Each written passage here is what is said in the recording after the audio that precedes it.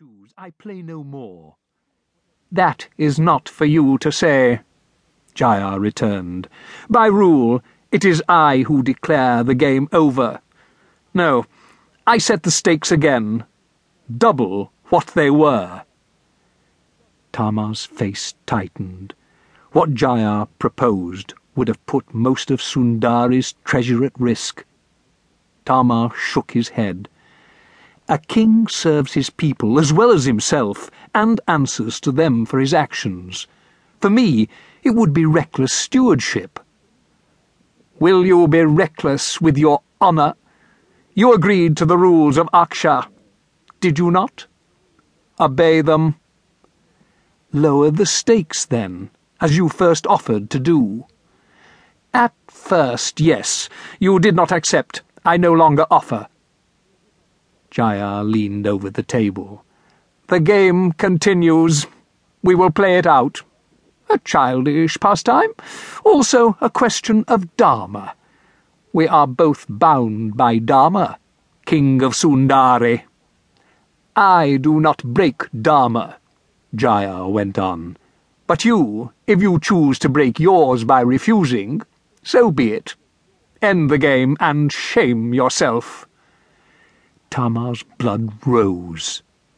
"Take up the dice."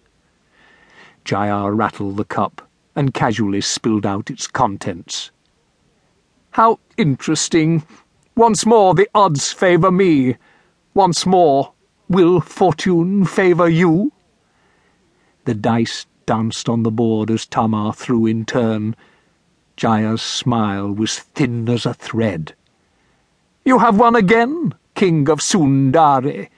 Now, to me, at triple the stakes." Without awaiting a reply, Jaya cast the dice. When Tama played in turn, his head spun like the ivory cubes. He dimly grasped that his score was higher than his opponent's. "Truly, you are fortune's darling," Jaya said. "We play on. Triple what I have lost." How long even a Maharaja might continue so rashly, Tama couldn't guess. Winning the next turn yet again, Tama gave up trying to calculate what he had gained. King though he was, he had never imagined such wealth within his reach.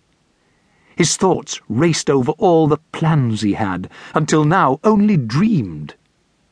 Waterways from the outlying hills to the public squares, parks and gardens throughout the city. Wide streets, shining new buildings, houses for even the poorest of his subjects. He seized the dice cup eagerly, threw, and won again. He was giddy, flushed with wild joy and soaked in cold sweat. The king of Mahapura yawned. "The game grows boring. One final throw for each of us. But to play for meaningless trinkets, surely there are more exciting wagers. Something to add a touch of spice, a little stimulation."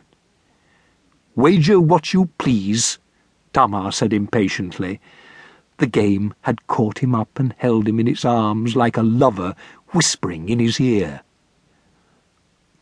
"Honor binds you to accept it. As I do, lay down the stakes. Life against life." Tama's head went back, as if he had been struck. He was suddenly cold. "I don't understand." "Very simple." Jaya folded his arms and looked impassively at Tama. "Win, my life is yours to do with as you please.